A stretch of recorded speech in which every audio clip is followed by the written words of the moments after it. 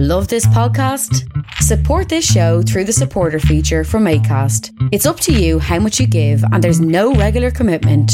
Just hit the link in the show description to support now. Ever catch yourself eating the same flavorless dinner 3 days in a row? Dreaming of something better? Well, HelloFresh is your guilt-free dream come true, baby. It's me, Keke Palmer. Let's wake up those taste buds with hot, juicy pecan-crusted chicken or garlic butter shrimp scampi. Hello Fresh. Stop dreaming of all the delicious possibilities and dig in at HelloFresh.com. Let's get this dinner party started. Many of us have those stubborn pounds that seem impossible to lose, no matter how good we eat or how hard we work out. My solution is PlushCare. PlushCare is a leading telehealth provider with doctors who are there for you day and night to partner with you in your weight loss journey. They can prescribe FDA-approved weight loss medications like Wegovy and Zepbound for those who qualify.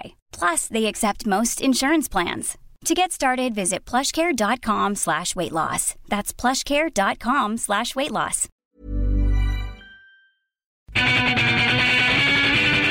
Creative Control with Vish Khanna. Why, hello there. It's a busy week for the show. I don't know if you've been able to tell already. There's only been one episode, but there will be more episodes this week than I even anticipated. It could be a 4-episode week. That's unusual. I'm sorry if you feel like there's a glut, but I think there's some good stuff.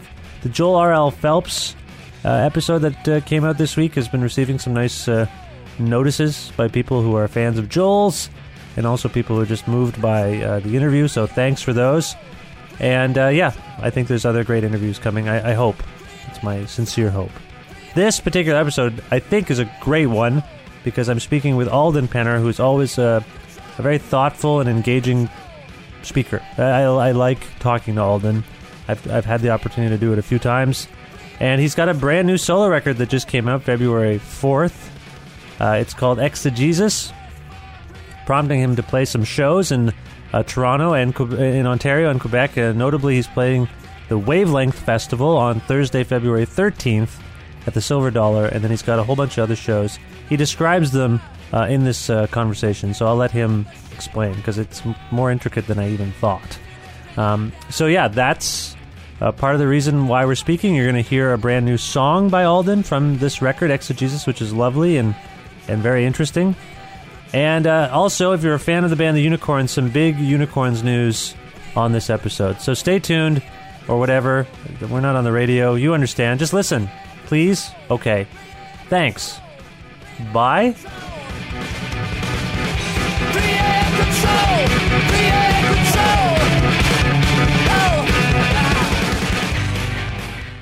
Hey, this week's episode is brought to you by Pizza Trocadero. For my money, the best pizza you can eat in Guelph, Ontario. A proud independent family business run by a punk rocker, Trocadero only uses a rich array of fresh ingredients cut by hand and homemade dough made daily, all baked to perfection inside of a stone oven. It's gourmet panzerotti, calzones, wings, salads, garlic bread, breadsticks, and oh man, the pizza. Personally, I like the gourmet Domateo with goat cheese, artichoke, roasted red pepper, mushrooms. I sub out the turkey breast for eggplant, but that's just me. Wash the whole thing down with a brio. Man, I am getting hungry just talking about this. Call Pizza Trocadero at 519-829-2444. Visit them at 7 Municipal Street in Guelph and online at trocaderoguelph.ca. TROKADEROGUELPH.ca. That's Pizza Trocadero, a place of the good trade.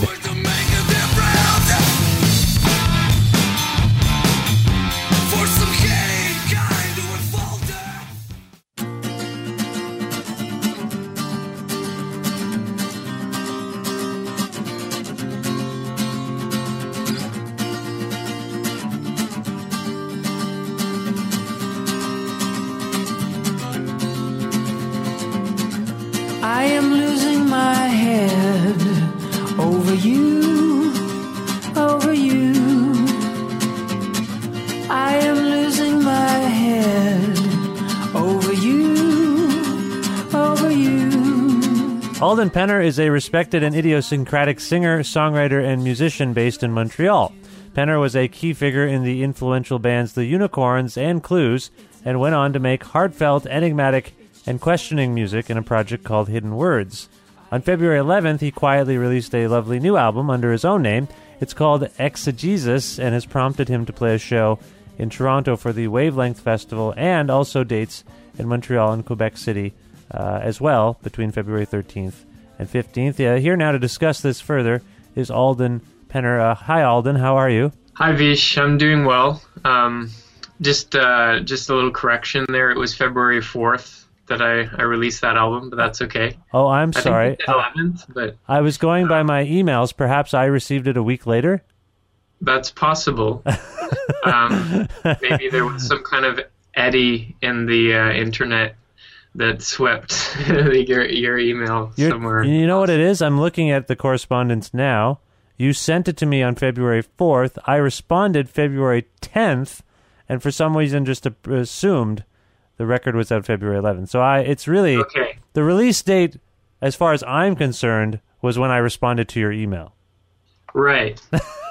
That you should have a show just about that. It's like when the albums are released when V hears them, and that's the way it goes. But I mean, you're right in as well that it doesn't really matter when it's released, and particularly with this album, I suppose, because it compiles a lot of songs over the years that don't bear any direct relationship to one another, besides the fact that they've been brought together under this album, which is a compilation, which is basically what it is. Oh, okay. Now, see, I don't have... It's a digital release, and I don't have liner notes to pour over, and I don't know if I missed some more biographical information that that's right, yeah. would indicate that. I tried to look through some of the emails you'd sent about it, but they seemed fairly sparse. Just like, here's a link, it's streaming here. I didn't realize that it was a compilation per se. How far back do these songs I span? guess I'm using that terms for my own purpose as well. It is an album, effectively. I'm self-releasing it at the moment, just digitally, so that's why I haven't put a whole lot of work into the art presentation side of it, but that will come over the next few months. And I mean, there are some liner notes on the Bandcamp page. Oh, okay. Other than that, yeah, it's just a collection of MP3s.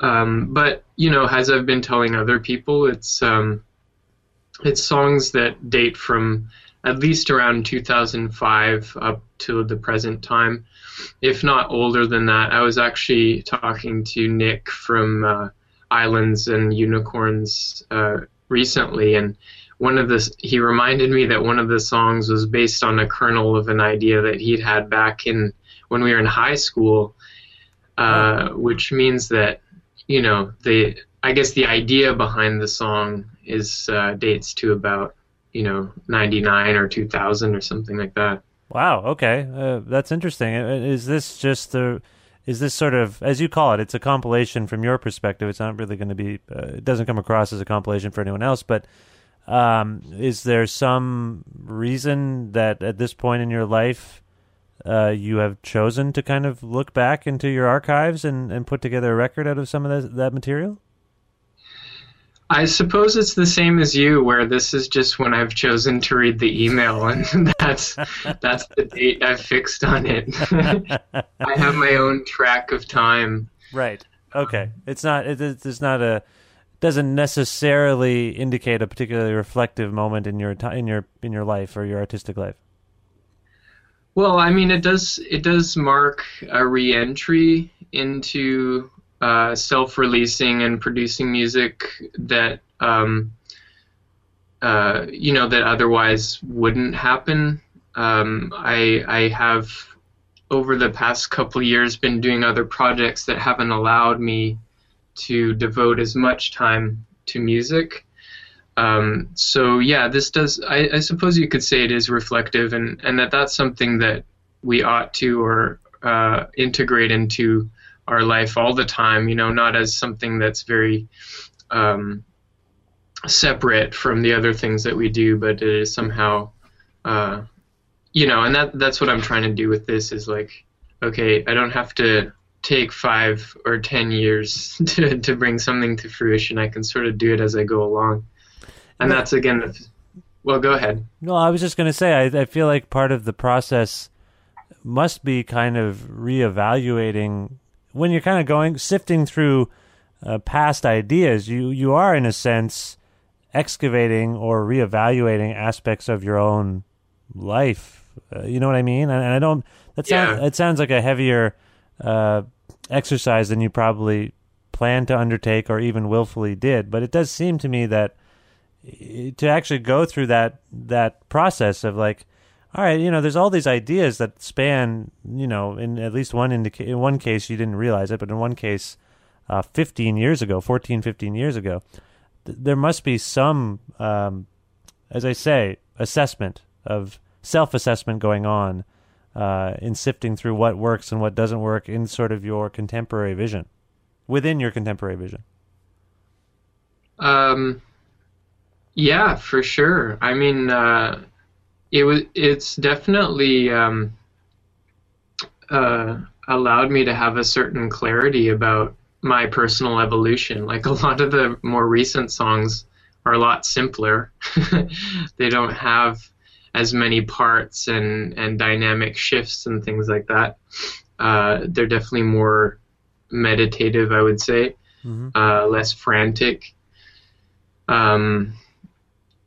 You know, not that that's a bad aspect of some of those other songs, but I mean, yeah, one of the reflections is also just on that stylistic evolution, but also, yeah, what determines what makes it onto this album now, and why do I feel it's important to include that? I mean, I suppose that it's sort of like remembering, like having a memory that you sort of color yourself, and it's actually not really. Memory is never really an accurate depiction of whatever reality, gave birth to that memory. Mm-hmm. And so I think a good deal of it is nevertheless through the filter of my present outlook and present experiences. And I mean, you know, the most recent projects I've been doing with hidden words and kind of doing more solo stuff, but I mean, you know, some of the other songs do come from, like, we're being performed with clues, and I don't know if we did perform any of those ones with unicorns, but, you know, sort of date from around that time or even beforehand. So they do bear that whatever characteristic that time left on them.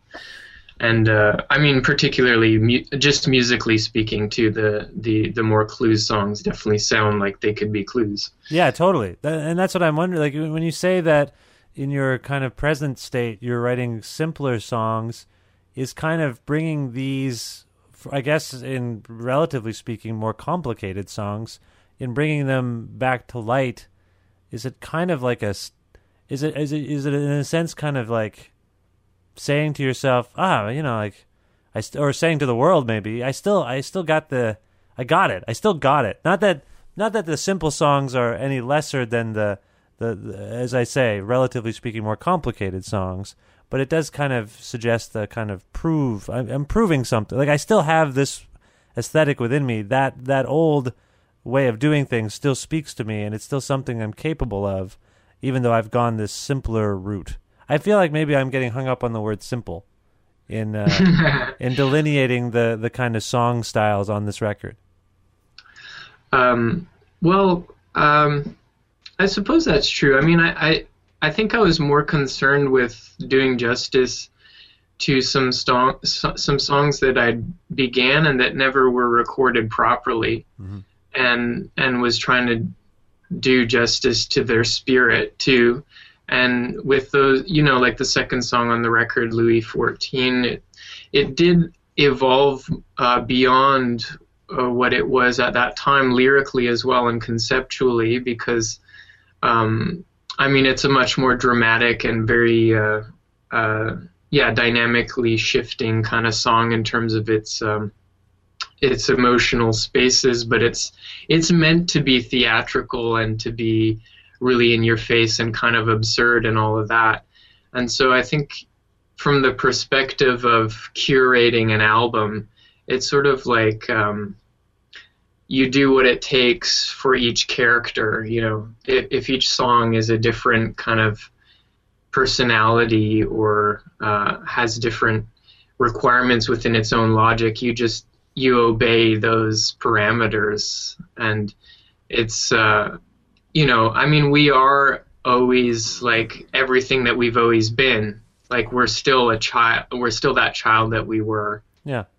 Except that we're in adult form now. So we contain all those things, and I don't feel that it's necessarily like I need to prove that, but that I'm just I mean, I suppose in a way as a solo album it is sort of like, here's what I do, here's what I've done, and here's what I may continue to do. Yeah. It could go in any direction, you know. Yeah. And that's part of my interest in music too, is I don't really like static things all the time. Like, I mean, the mind is always thirsty for change. Yeah. When you mentioned Nick Thorburn earlier, who you were talking about how one of the songs dates back to your high school times. And when Nick was on the show a few months ago, he was talking about the fact that he is not really a trained musician. He just took it up in school, I presume high school, because he thought it was cool. Like, he just thought it was a cool thing to try to take up. Is your musical background any similar to that? Are you more formally trained in any way? Oh, sorry. The underlying point of my question there is that he kind of suggested he just took it up. He didn't have any training. He just learned by doing it. And I'm just curious, is that a similar experience? Was that a similar experience for you? It's a little bit of both. I started much younger than Nick. My parents got me lessons in violin and recorder when I was very young, like almost 5 or 6 or something like that. And I kind of skipped along to different instruments, took piano lessons up to the age of 8 or 9 or something like that. And then I took up trumpet in school band, and so I did learn to read sheet music. And through all those things, they kind of, even though I don't really retain a lot of what I learned then, it was part of a formation of certain ideas. Then I think the time that I started getting into writing my own music was definitely in my early teens. And when I switched to guitar, but it kind of goes back to a memory that I had of hearing just an extract on a tape of I Love Rock and Roll, and just like hearing that distorted guitar was just like such a empowering moment for me. And I was just, up until that time that I started playing guitar myself, I had never known how to obtain a sound like that. Right. And so when I finally did get an amp and an electric guitar, and I discovered that, it was just this amazing moment. And I instantly forgot again how to do it. So I was like, how do I get that distortion? But then so after then, I continued in school band, just playing bass and percussion and just kind of switching around on a lot of instruments. My teacher was quite was allowing me to be quite free about like what I was doing, because she considered me to be a professional, a so-called professional, and I started playing with my geography teacher as well, who was an excellent jazz guitarist. He's from England, and he played a kind of George Benson style kind of jazz guitar, mm-hmm. and we actually formed a 4-piece. And we would play gigs outside of school and actually get paid for some of that. And so that brings me up to about the time I met Nick and started playing in different bands with him. And yeah, it's true. He was he was a listener and someone with more of an art background, I would say. Right. And so when he started, he was more like the singer, and he was really into like Jane's Addiction and like like charismatic kind of frontmen sort of bands, and lots of different good music. He actually fed me a lot of interesting stuff that expanded my own musical horizon. And then, as we were playing together, I would teach him a lot of things too. And even into the Unicorns is true. He was kind of, learning as we went along sort of thing. But I think that was sort of part of the charm of it too, is this kind of amateurish quality mixed with something more, but yeah, which was my case too. Like, even though I've taken all this training, I wouldn't say it's a formal program. Like, I don't have Suzuki behind me, which would make me a very different musician than I am. Mm-hmm. So a lot of it is self-training as well, beyond the lessons that I took.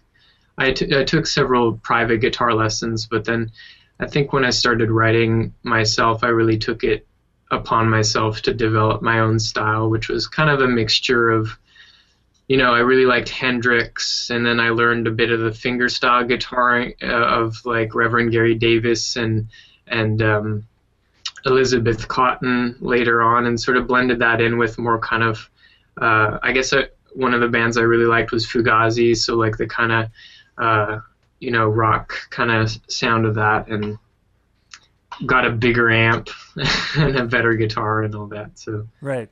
It sounds like, based on the sort of list that you just gave us, that you kind of ended up enjoying more intricate, particularly in the realm of guitar, intricate guitar players, people who did sort of interesting things with layers and phrasing and I don't know, even just chords. Like, it sounds like you were drawn to that kind of sound.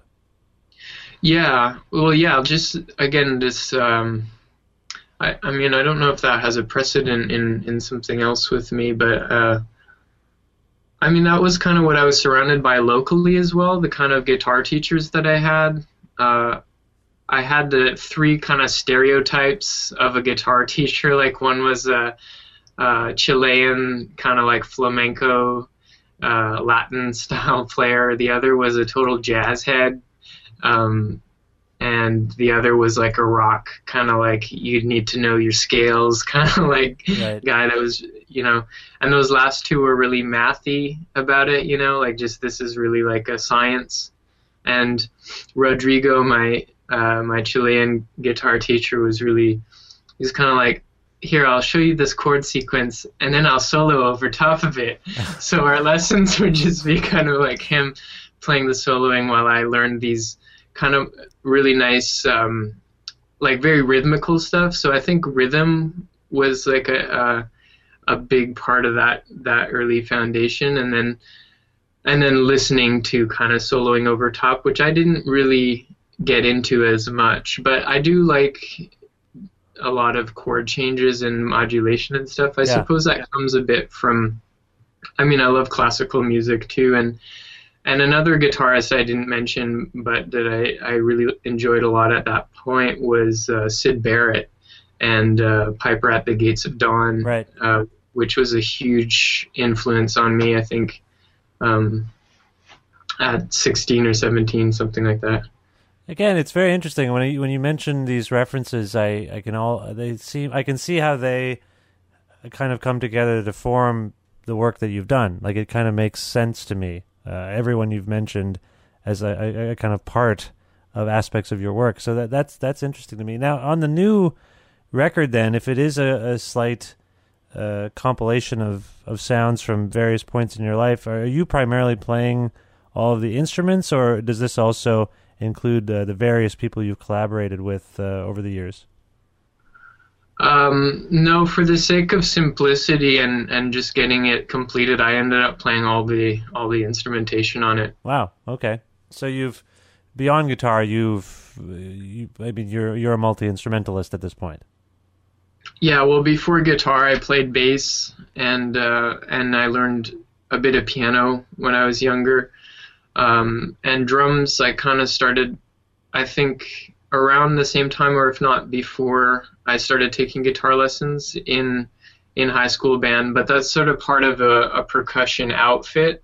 Oh, okay. Which was interesting because then you have to sort of, you learn polyrhythms, right, and how to interact on a passage with different, musicians, as well as, the jazz outfit that I was playing in. I mostly played either bass or drums in that sort of thing. So Okay. that's definitely something I had a lot of experience in around the same time. And then my parents got me a drum kit as well, just because, and that's how I, started getting into my first recordings, actually, which are probably very similar to what I'm presenting now, in that, I played every instrument just because that's who was available to articulate the idea, right? And, Yeah, I imagine there's a certain satisfaction that you get from doing everything yourself. But I also, I was listening to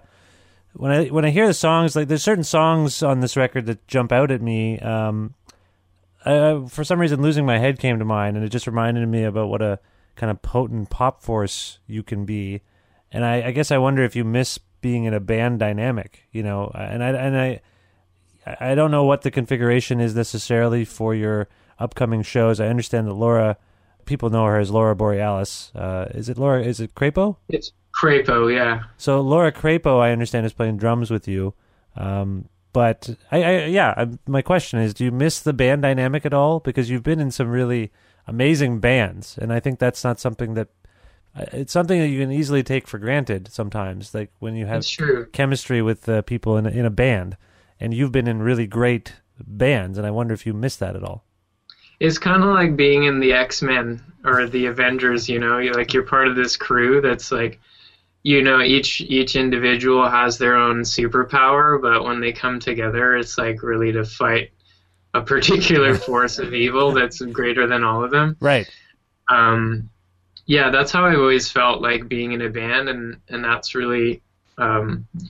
there's a great Reverend Gary Davis song about that, I belong to the band, hallelujah. And, I think in some ways I do, and in some ways it's a really tough thing to keep together.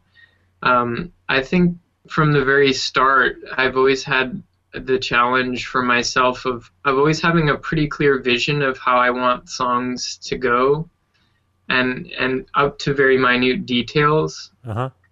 And so when it comes to collaborating and working in a band setting, like that can often seem like dictatorial, or like kind of like you're not really open to collaboration and stuff. And so I wanted to do something at this point where I was able to really like just lay into it and do everything that I thought I needed to do for the song treatment.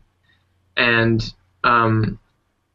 it's sort of the first time I've really taken control like that, and it feels pretty good. And it feels like I can be a lot clearer communication-wise with the musicians I am playing with. So the show I'm playing this week is going to feature Laura, and interestingly, I'm playing with Sebastian Chow, who played in Islands. He's a violinist, and so he's a friend of Laura's and myself, and so we've recruited him for these shows this week, and just seeing how it goes. So I think I'm building things up to a point again where I could play in a band, but I need to do this first as a means of self-discovery or self-affirmation or something like that. I don't know. No, I can totally appreciate that.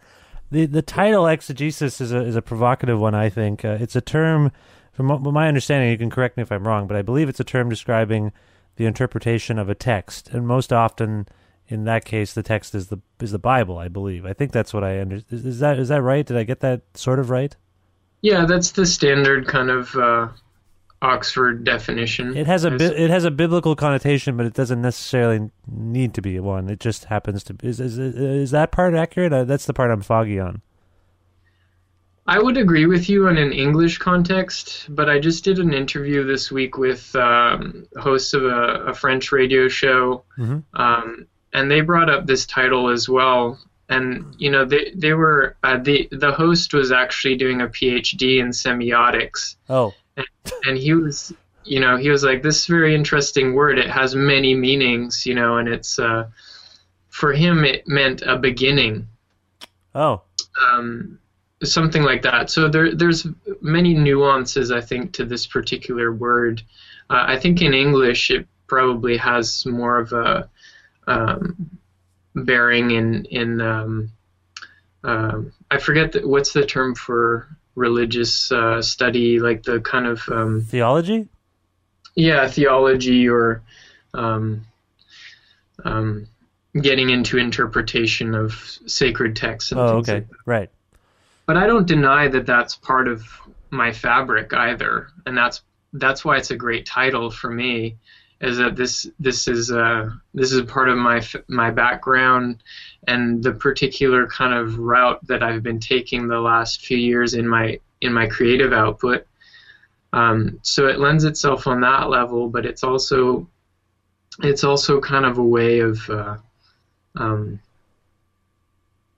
of just explaining, as I said in response to your last question, is about I'm putting myself out there, and this is just me, and I want to be able to explain it that way rather than, I mean, again, all the benefits of being in awesome bands is great, and it's like this dynamic between a bunch of people, but this is just kind of like, this is the me element of those things, for what it's worth. And then most pertinently to the titling of this album is that it came to me in a dream. Oh, okay. I was having a dream, and I was in an alleyway, and someone just said the word exegesis, and it was just this, it's not the context that's so important, but just the power of that word in that particular context is that it was something very heavy, obviously, like it's a heavy word. Yeah. And the heaviness kind of brought as its outcome something very liberating. And that to me makes sense with what the word is trying to attempt in a biblical context, is that it's trying to unpack something that maybe a lot of us have heavy associations with, or that can be interpreted in many different ways.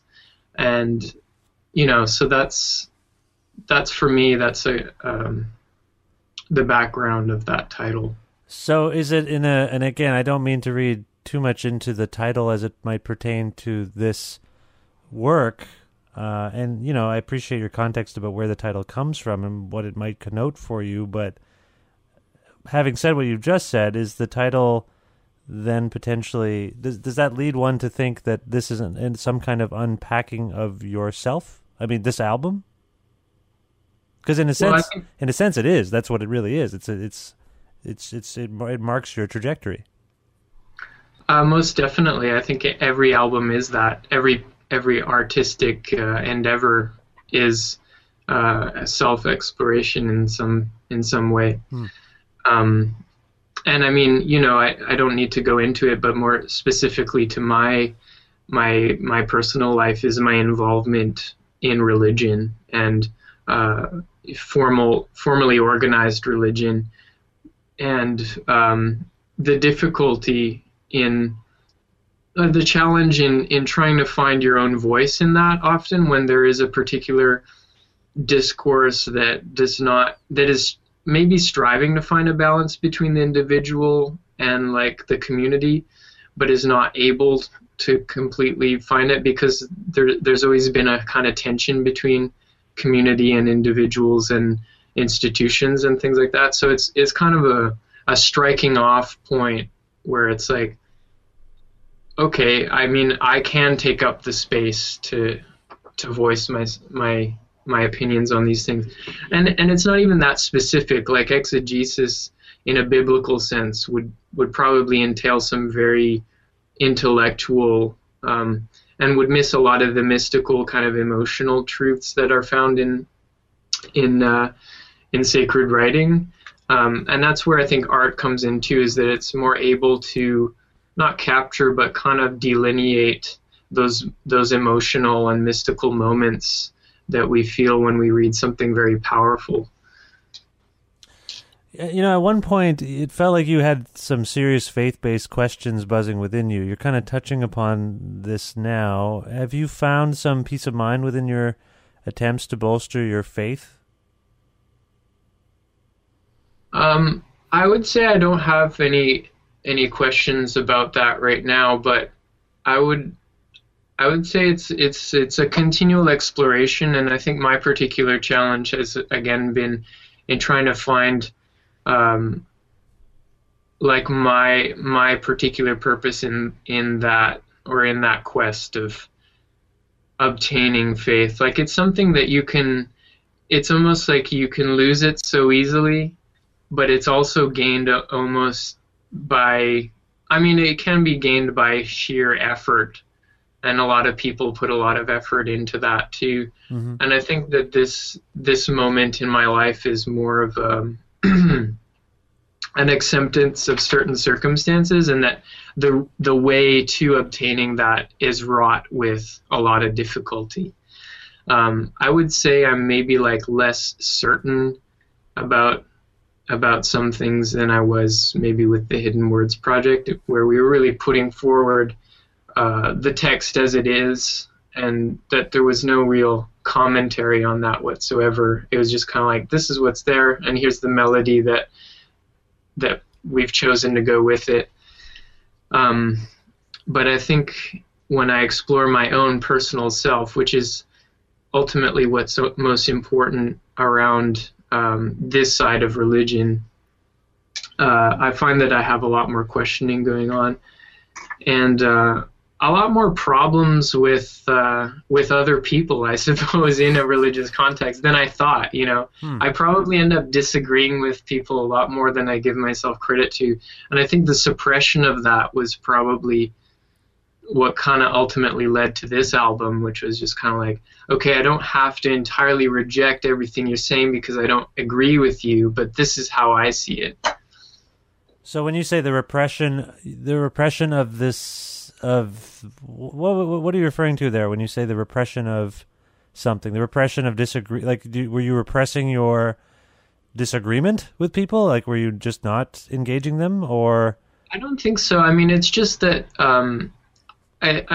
disagreement, it could mean just on a purely intellectual level, which doesn't really matter that much. I don't care for polemics, but I just mean agreeing on a certain course of action that is assumed to be accepted by everyone, and then you kind of like you're down the stream already with someone else's kind of idea of how things should go.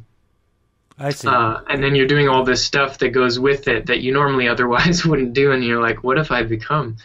So it's not about disagreeing on points so much as courses of action, I guess.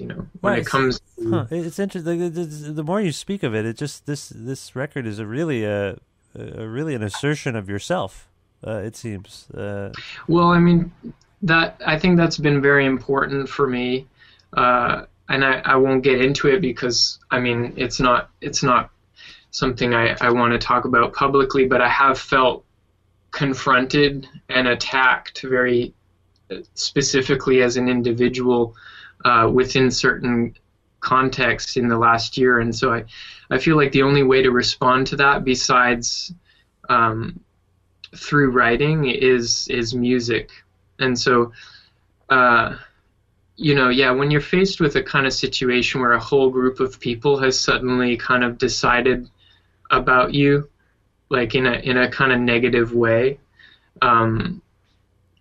it's something where you either cave into that and you lose all self-esteem, or you have to kind of assert your right to exist and to have a voice. I appreciate you not wanting to get too far into it, but since you've made an allusion to it, I can't help but ask, like, what community did you feel confronted by? Was it your musical community? Was it your community in Montreal? I just am curious if you can... I suppose there are different wings of it. Now that you mention musical community, I don't think it's been a direct confrontation, but I think that there's been a lack of good faith, particularly... When you're ready to pop the question, the last thing you want to do is second-guess the ring. At BlueNile.com, you can design a one-of-a-kind ring with the ease and convenience of shopping online. Choose your diamond and setting. When you find the one, you'll get it delivered right to your door. Go to BlueNile.com and use promo code LISTEN to get $50 off your purchase of $500 or more. That's code LISTEN at BlueNile.com for $50 off your purchase. BlueNile.com, code LISTEN. Hey, it's Paige DeSorbo from Giggly Squad. High quality fashion without the price tag. Say hello to Quince. I'm snagging high-end essentials like cozy cashmere sweaters, sleek leather jackets, fine jewelry, and so much more. With Quince being 50 to 80% less than similar brands. And they partner with factories that prioritize safe, ethical, and responsible manufacturing. I love that. Luxury quality within reach. Go to quince.com/style to get free shipping and 365-day returns on your next order. Quince.com/style. In Montreal, I think when it comes to doing something that's kind of out of the norm, even though there's a whole embracing of weird music, or, you know, like everyone wants to be doing the next different thing, but I don't think there's a whole lot of room, besides in religious communities, for music that is questioning or exploring faith in some way or another. Everyone gets their guard up really quick around that. So I think that attack was a soft one, but it was kind of expressed as ultimately being ignored, you know. I see. You feel that because with Hidden Words you were exploring your Baha'i faith, right? Yeah. And you feel that seems to have not only alienated some people, but... Well, sorry, I get the impression that you're not even saying they were necessarily caustic. They were indifferent, which is its own kind of reaction. Like that's a way of marginalizing someone's ideas, is to just ignore them. Okay. Well, that's yeah. All right, that's interesting. Yeah, so that's one aspect of it. I mean, the other side is within the religious context. There's also lack of room for getting specific or more experimental in things. So it's kind of this place where the individual finds themselves between perhaps like a certain establishment, even if it's on a local level, of like independent music or whatever it is. I don't even have the words to describe this. This is why I'm a musician, but between that and then between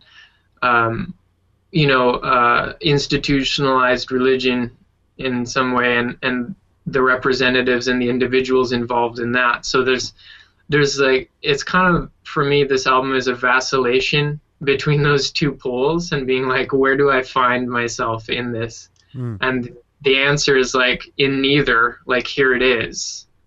Like, you can never actually fit into either of these. Like, we're all ultimately outsiders, and we can't fit in either of these perfectly. We have to be ourselves. Right.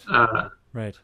Either way. Like, that's the honest answer. And if you're not being honest in either of those settings, then you will marginalize yourself further from yourself.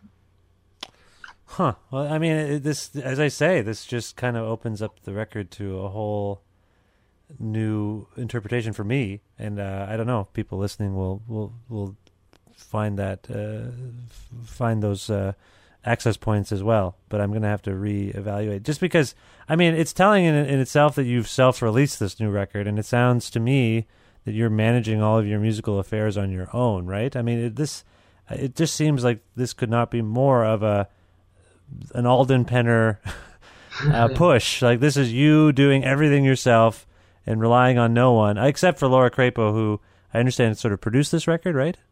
Yeah, she co-produced it, and had a big hand in I mean, all that entails, which is many things. From the, again, because it collects songs from outside of the term of our present relationship, it involved kind of like bringing some of that to light. And then also just up to the details of vocal takes and performances and things like that, as well as just morale. It's like it wasn't an easy thing to do.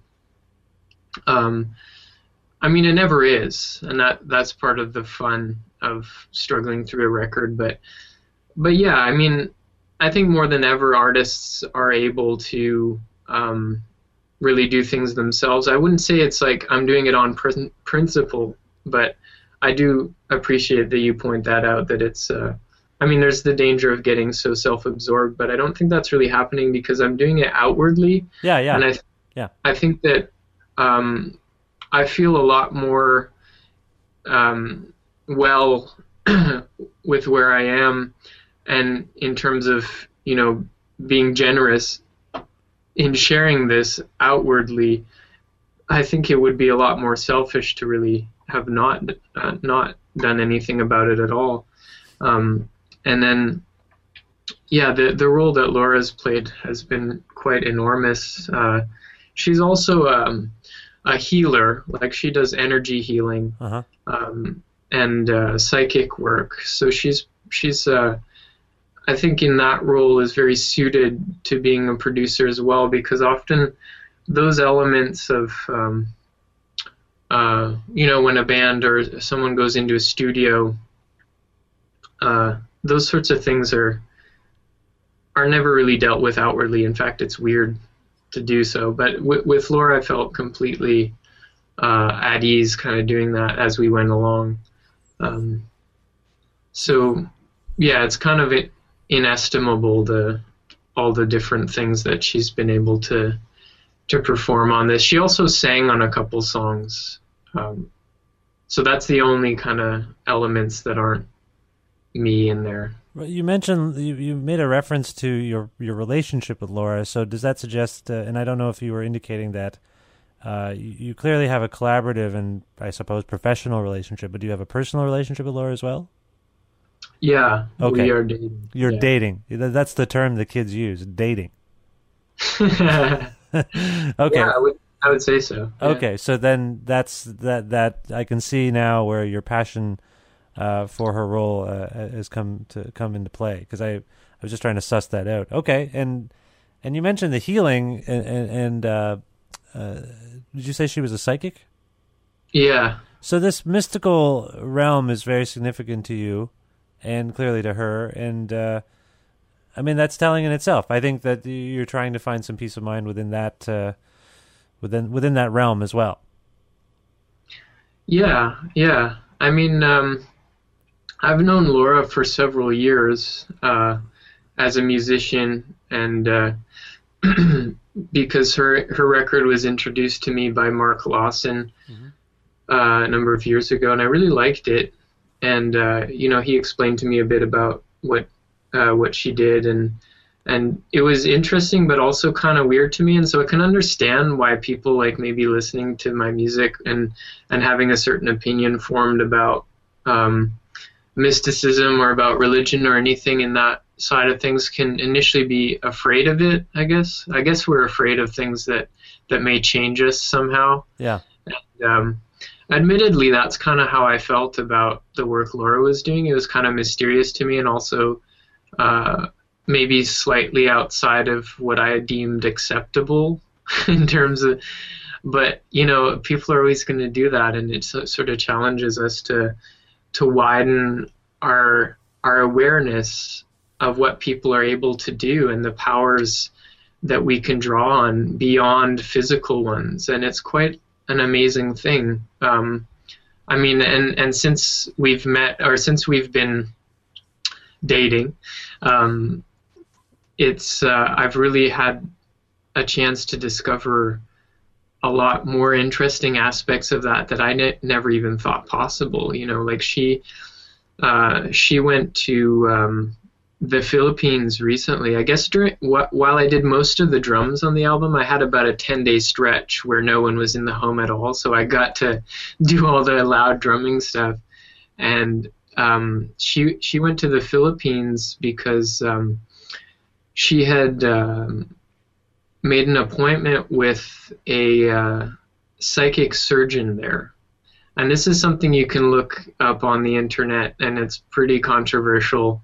But it basically involves surgery without any instruments, just using hands.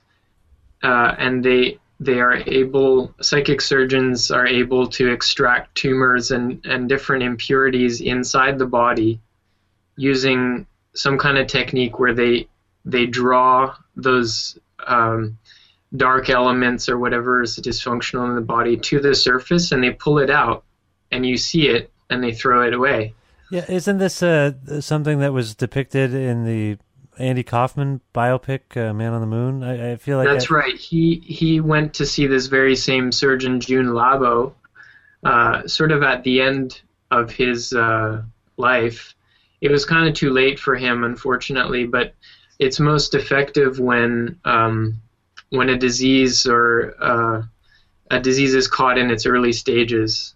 So Andy Kaufman kind of went to him as a last resort, and he was able to extend his life considerably, but it was already a little bit too late for him. But in the film, it's depicted as him discovering it to be a scam, that it's a trick, and he figures it out, and that actually... well, that sounds like Andy Kaufman more than anything, but I think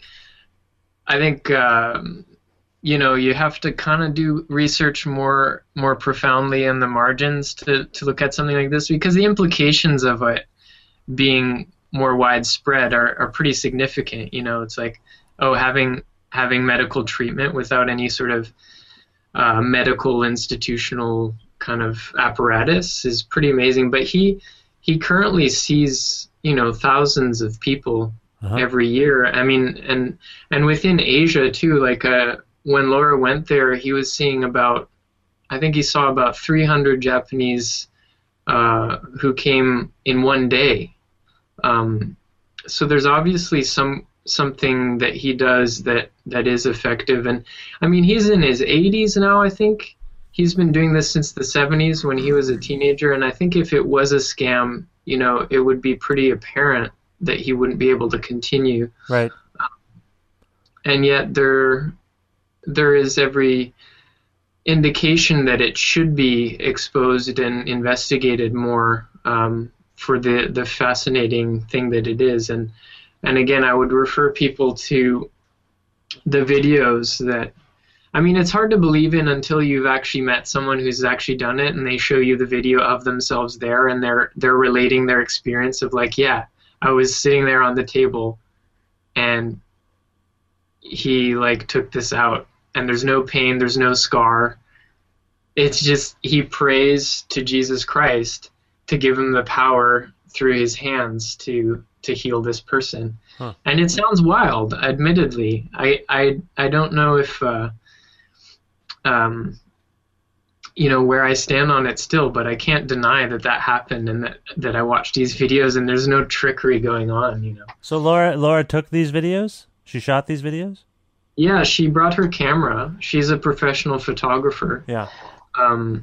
And she had her driver, her companion, film these surgery sessions that last about 10 minutes, where again it looks like he's sort of massaging the surface of the skin, and then he pulls out this fleshy mass and throws it in the garbage.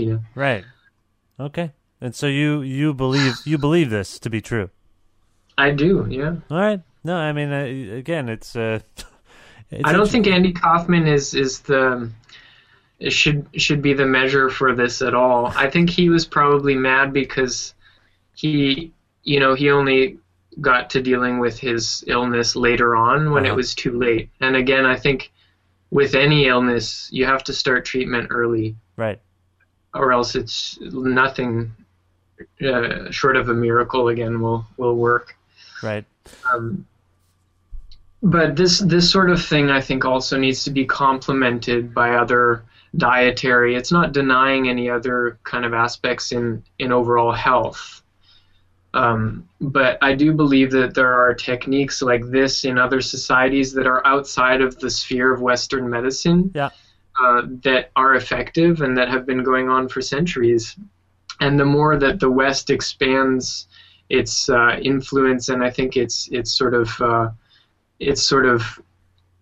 doubtful glance on anything non-scientific, that we are going to lose those people that that are able to draw on spiritual power Right. to heal. Well, I mean, I appreciate that you feel that way, and I can see how it kind of fits in with your sort of general faith, I suppose, in people. Because I mean, ultimately, what we're talking about is when we talk about faith, there's a faith in oneself, there's a faith in some higher power, but you're also, in a sense, it also reflects a faith in humanity. Yeah, and I mean, just even as a practice of like getting along well with people, it really helps to look at someone and say, I believe that you could do all these things, these amazing things beyond what you are now. No matter what you are now, it's like, and it's not to say like, you know, I mean, that could be a cynical perspective where you're like really, but I think it's a really helpful and positive thing in a way to kind of look beyond our present selves and what our capacities are. Right. No, as I say, it's really interesting. I want to ask you about more practical matters, I suppose, in terms of what's next for you. You only have these 3 dates listed thus far. Do you have more touring in mind? What are the 3 dates again? There's this week. I'm aware of Toronto, Montreal, and Quebec City based on your Facebook page. Yeah, that's right. I do have more shows coming up, actually. I should put some more up there, I guess. I'm glad I was able to spur you into action here. Yeah, we all need that. I have a bunch more Montreal dates. I have 2 shows this Friday, actually. One is the record launch, and another one is happening at Brasserie Beaubien, which is a local dive bar. Okay. And that's with Coach Longlegs, a New Brunswick band fronted by Dave Barclay. I don't know if you know Dave Barclay. I know the name, I think. Who is Dave Barclay? He's a musician from Victoria originally. He was in Montreal for a while. He had a band called Parka 3. Oh, okay. And anyways, he's an old friend of mine. And I'm playing at South by Southwest in March, and I'm working on a date in New York City at the moment, but I haven't gotten that confirmed. And yeah, there's we're playing with Hidden Cameras in Montreal on the 19th of February.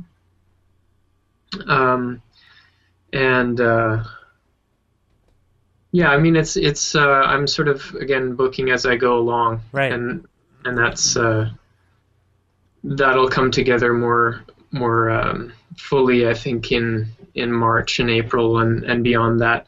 I'm looking ahead to the fall too, probably doing some stuff in Europe, and doing more of a proper North American sort of tour, I guess, either in the spring or summer, again, depending on how well I can get this organized myself, but I am kind of looking for some assistance on that because that's no small task. Yeah. To organize. And are you ultimately hoping that someone else gets behind the record to give it a physical release of some kind, or are you kind of resigned? I am looking for that. I'm not really going to jump the gun on it. That's why I'm just kind of taking things as I go, and I feel fairly confident that something will come up. I mean, there's already been some interest already, but I kind of made a commitment to not make any decisions until after I play South by Southwest. I mean, yeah. I'm kind of taking that festival at face value for this particular show, is that it's there to allow bands and industry people to network, and that's what I'm going to do. So I'm kind of going to explore the options while there, and then think about it for a bit, and then make a decision probably towards the end of March. Okay. And then either way, there will be some kind of physical release, which will allow for the occasion to to have more tour dates and things like that. So for now, it's just kind of like what I'm picking up here and there. And I think I'll be playing a North by Northeast showcase for a Montreal promoter. Okay, but in Toronto in June probably. That would be in June, yeah. Okay. Yeah. Okay, cool. So am I right that it's the 10th anniversary year for the Unicorns? There's some celebration happening this year, right? Well, it's the 10th anniversary of us breaking up, I guess. Is that right? I guess that would be true, right? Okay, so that's kind of that is significant in its own self, and at least one member of the Unicorns has intimated that there might be renewed activity at some point soon. Can you deny or verify this? I can verify that. Yeah, I've been aware of that. I can't really get specific right now because there are no specifics. Right. But I think we might arrange a handful of shows. We're definitely talking about at least just playing together and seeing what happens, and then we'll probably do some shows in the major kind of cities that we've played in, probably Toronto, Montreal, New York, LA, Vancouver, sort of thing. Whatever's feasible, and it being conditional on it being fun for us to do, I guess. Now, would that be because it is this marker, this 10th anniversary? Are you hoping is a plan in place to try to do that this year? Yeah, okay. That'll happen this year. Okay. By the fall. I mean, we're aiming to do something by the fall. Yeah. Well, that's pretty cool. Is there going to be like a reissue of the album itself? Who Will Cut Our Hair when we're gone? That's what we've been talking about. I mean, we just recently obtained the master rights for that, so we're technically administering it, even though we've kind of let it. I mean, we haven't been running it as a record label so far, but we had talked about remastering and including some other recordings that never made it out. Right. But all of that requires another level of organization. I think the important thing right now is the that we might play some shows and also maybe even just record some new material. Oh wow! While we're at it, it's getting more and more ambitious. It sounds like. Well, these are all maybes again. Right, right. Which I guess have been thrown out there a lot, but I guess good practice is that you do what you say. So I'm getting myself into some kind of contractual situation. Well, I appreciate you, speaking about it, but is it contingent upon any one particular person's schedule? I know you're all very busy. You have just started to get yourself at least busy in the public eye, which doesn't really reveal how busy you've been in the background, preparing to be busy in the public eye. But, Nick I think it's kind of been good preparation for this possibility, actually. I mean, I've been aware of this year having special significance. The Unicorns had a song called The Unicorns 2014, which was sort of, an ironic vision given the reality of our longevity that we wrote back in the early 2000s. But yeah, it's sort of, at the moment, I think Nick and I have been speaking about it, just about the scheduling side of things.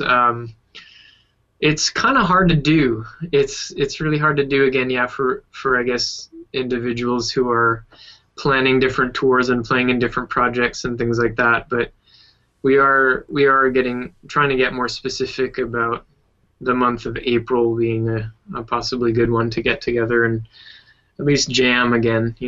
Yeah. I mean, the main thing about this is it's my relationship with Nick, who I met in high school, and we had a very sincere and nice kind of musically based friendship that unfortunately got torn apart by music industry circumstances and competing kind of attitudes about how things should be done.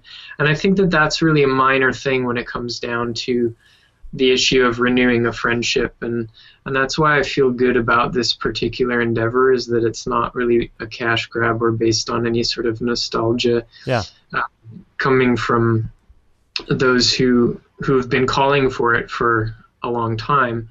But it's really, it feels like a point in my life, at least, where it'd be nice to honor that friendship. And it's never too late to do that sort of thing, even though it may feel that way when you, as you get older. But at the moment, I guess it's just someone has to make the call about, okay, this time and this place, how are we going to do it? Right. Let's. And it does seem like everyone's on board. If it's logistically possible, everyone's kind of into the idea. I mean, we haven't spoken as a group, but individually, the conversations we've had, everyone's been positive about it. We had a little bit more concrete kind of stuff happening late summer, because we'd been talking about even doing something last year, because that was the anniversary of the album release. Yeah. But that just never happened. This year, I think it has to happen, and we have to do whatever it takes to make it happen. Well, it's the year of the unicorn. I don't know. I mean, it's the year of many things. I feel good to be kind of like getting involved in music again and being out there. But yeah, so the more concrete conversations from last year kind of dissolved. But I think if we go at it again, it's harder to get something together like this as a second go, rather than the momentum that we created over 5 years, after creating the group. And then, there's a lot more ambition that existed back then than there does now, I suppose. And right.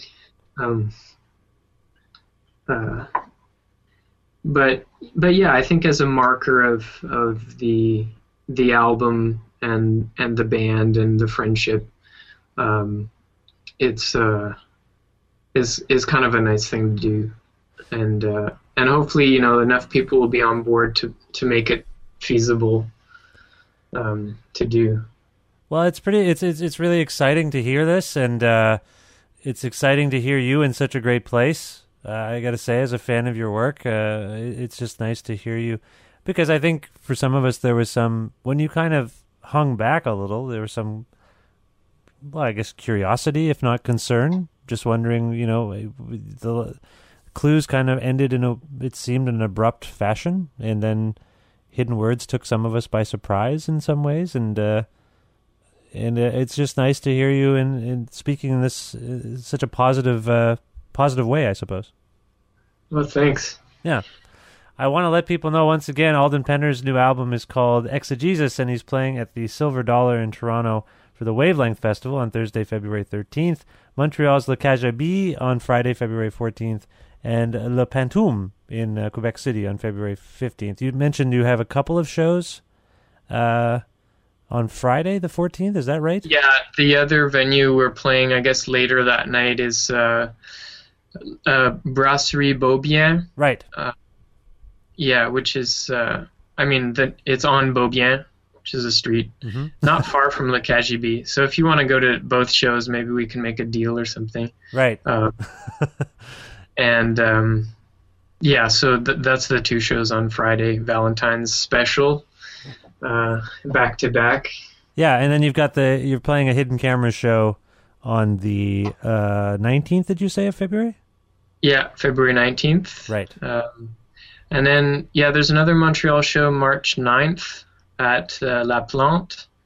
And a couple of shows, at least at South by Southwest, happening between March 13th. I think that's the first show.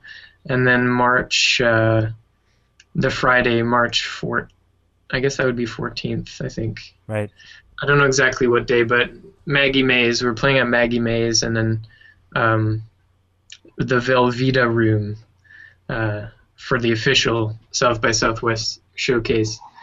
I think with the Pop Montreal kind of logo on atop stage. All right, so yeah, there's lots of stuff going on. It's great. I guess for more information, people can visit Alden Penner's your Bandcamp page. Is that the best place to go?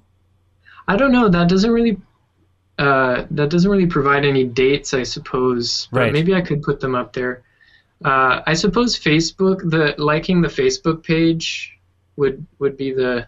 I mean, I guess you didn't find all those dates, so that's probably a bad thing. Well, when I went to something on Facebook. I think you included a Facebook link or something in one of your emails, so I went to it, and that's all I saw. But I mean, you can. It might have been an event. Like, I think it was an event page detailing these 3 shows this month, but other ones have been added since then. Okay.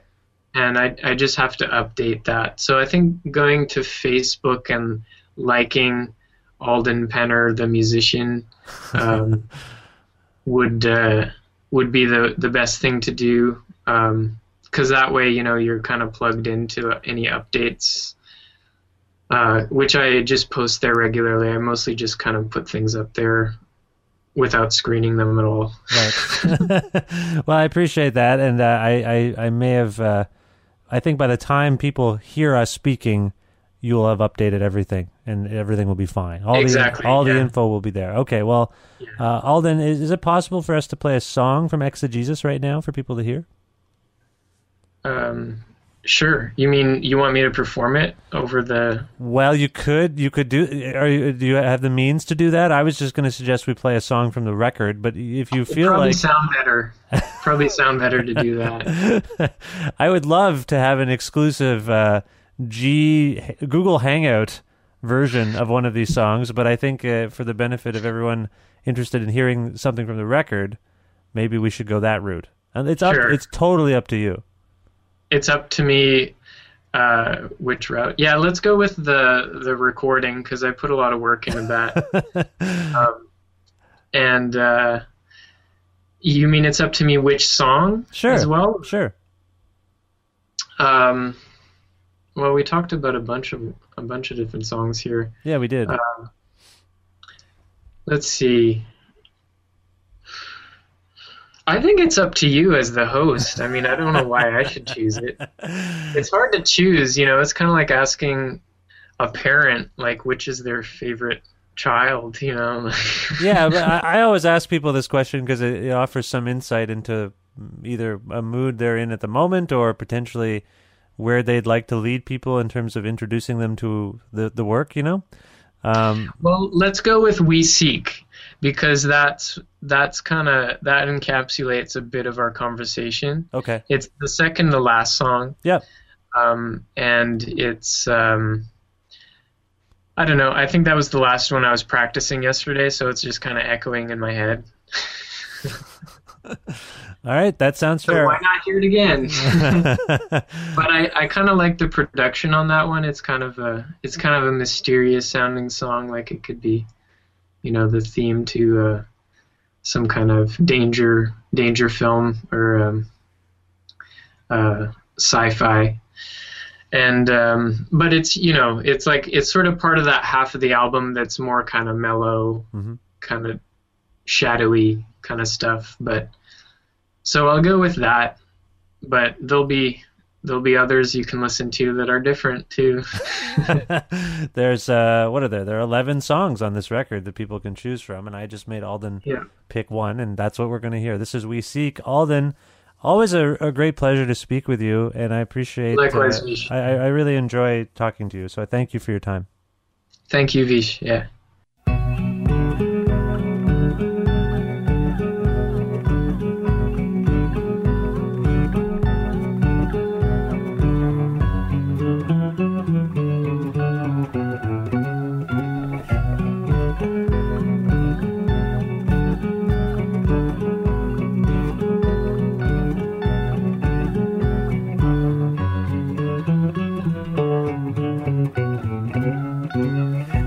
We seek no other shelter. We have no other where to go.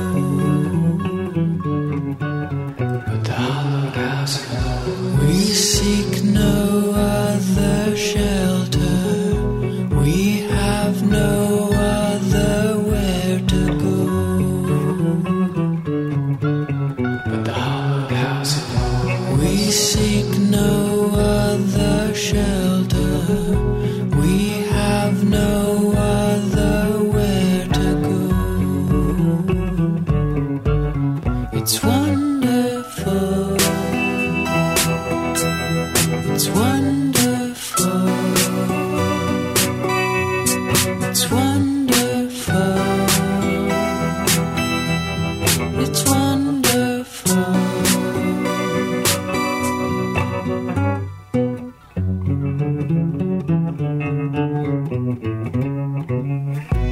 We seek no other shelter. We have no other where to go.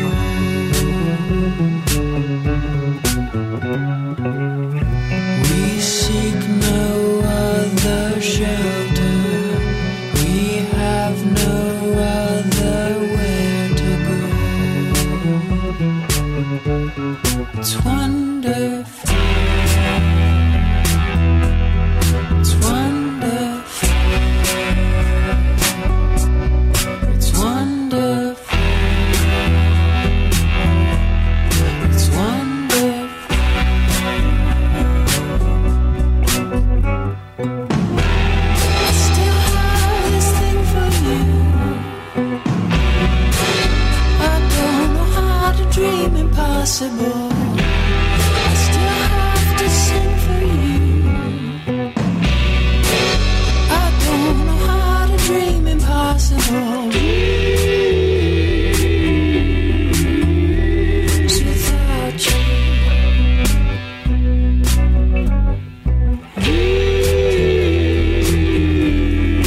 Dreams without you.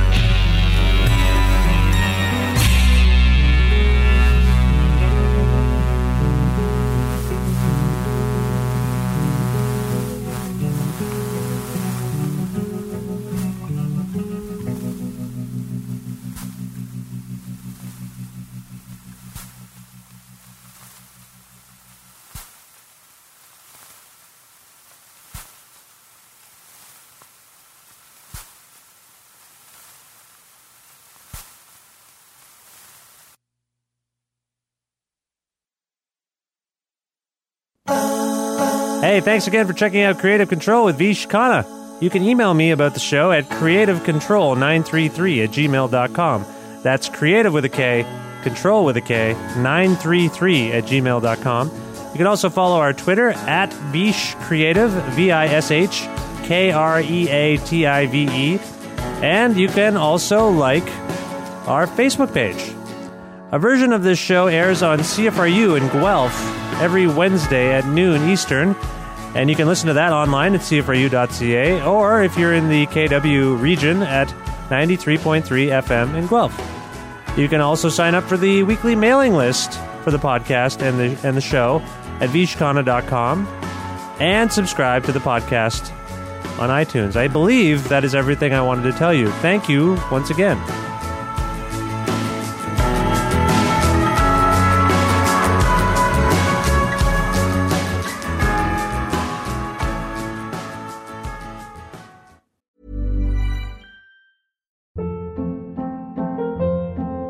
Hold up. What was that? Boring. No flavor. That was as bad as those leftovers you ate all week. Keke Palmer here, and it's time to say hello to something fresh and guilt-free. Hello Fresh. Jazz up dinner with pecan-crusted chicken or garlic butter shrimp scampi. Now that's music to my mouth. Hello Fresh. Let's get this dinner party started. Discover all the delicious possibilities at HelloFresh.com.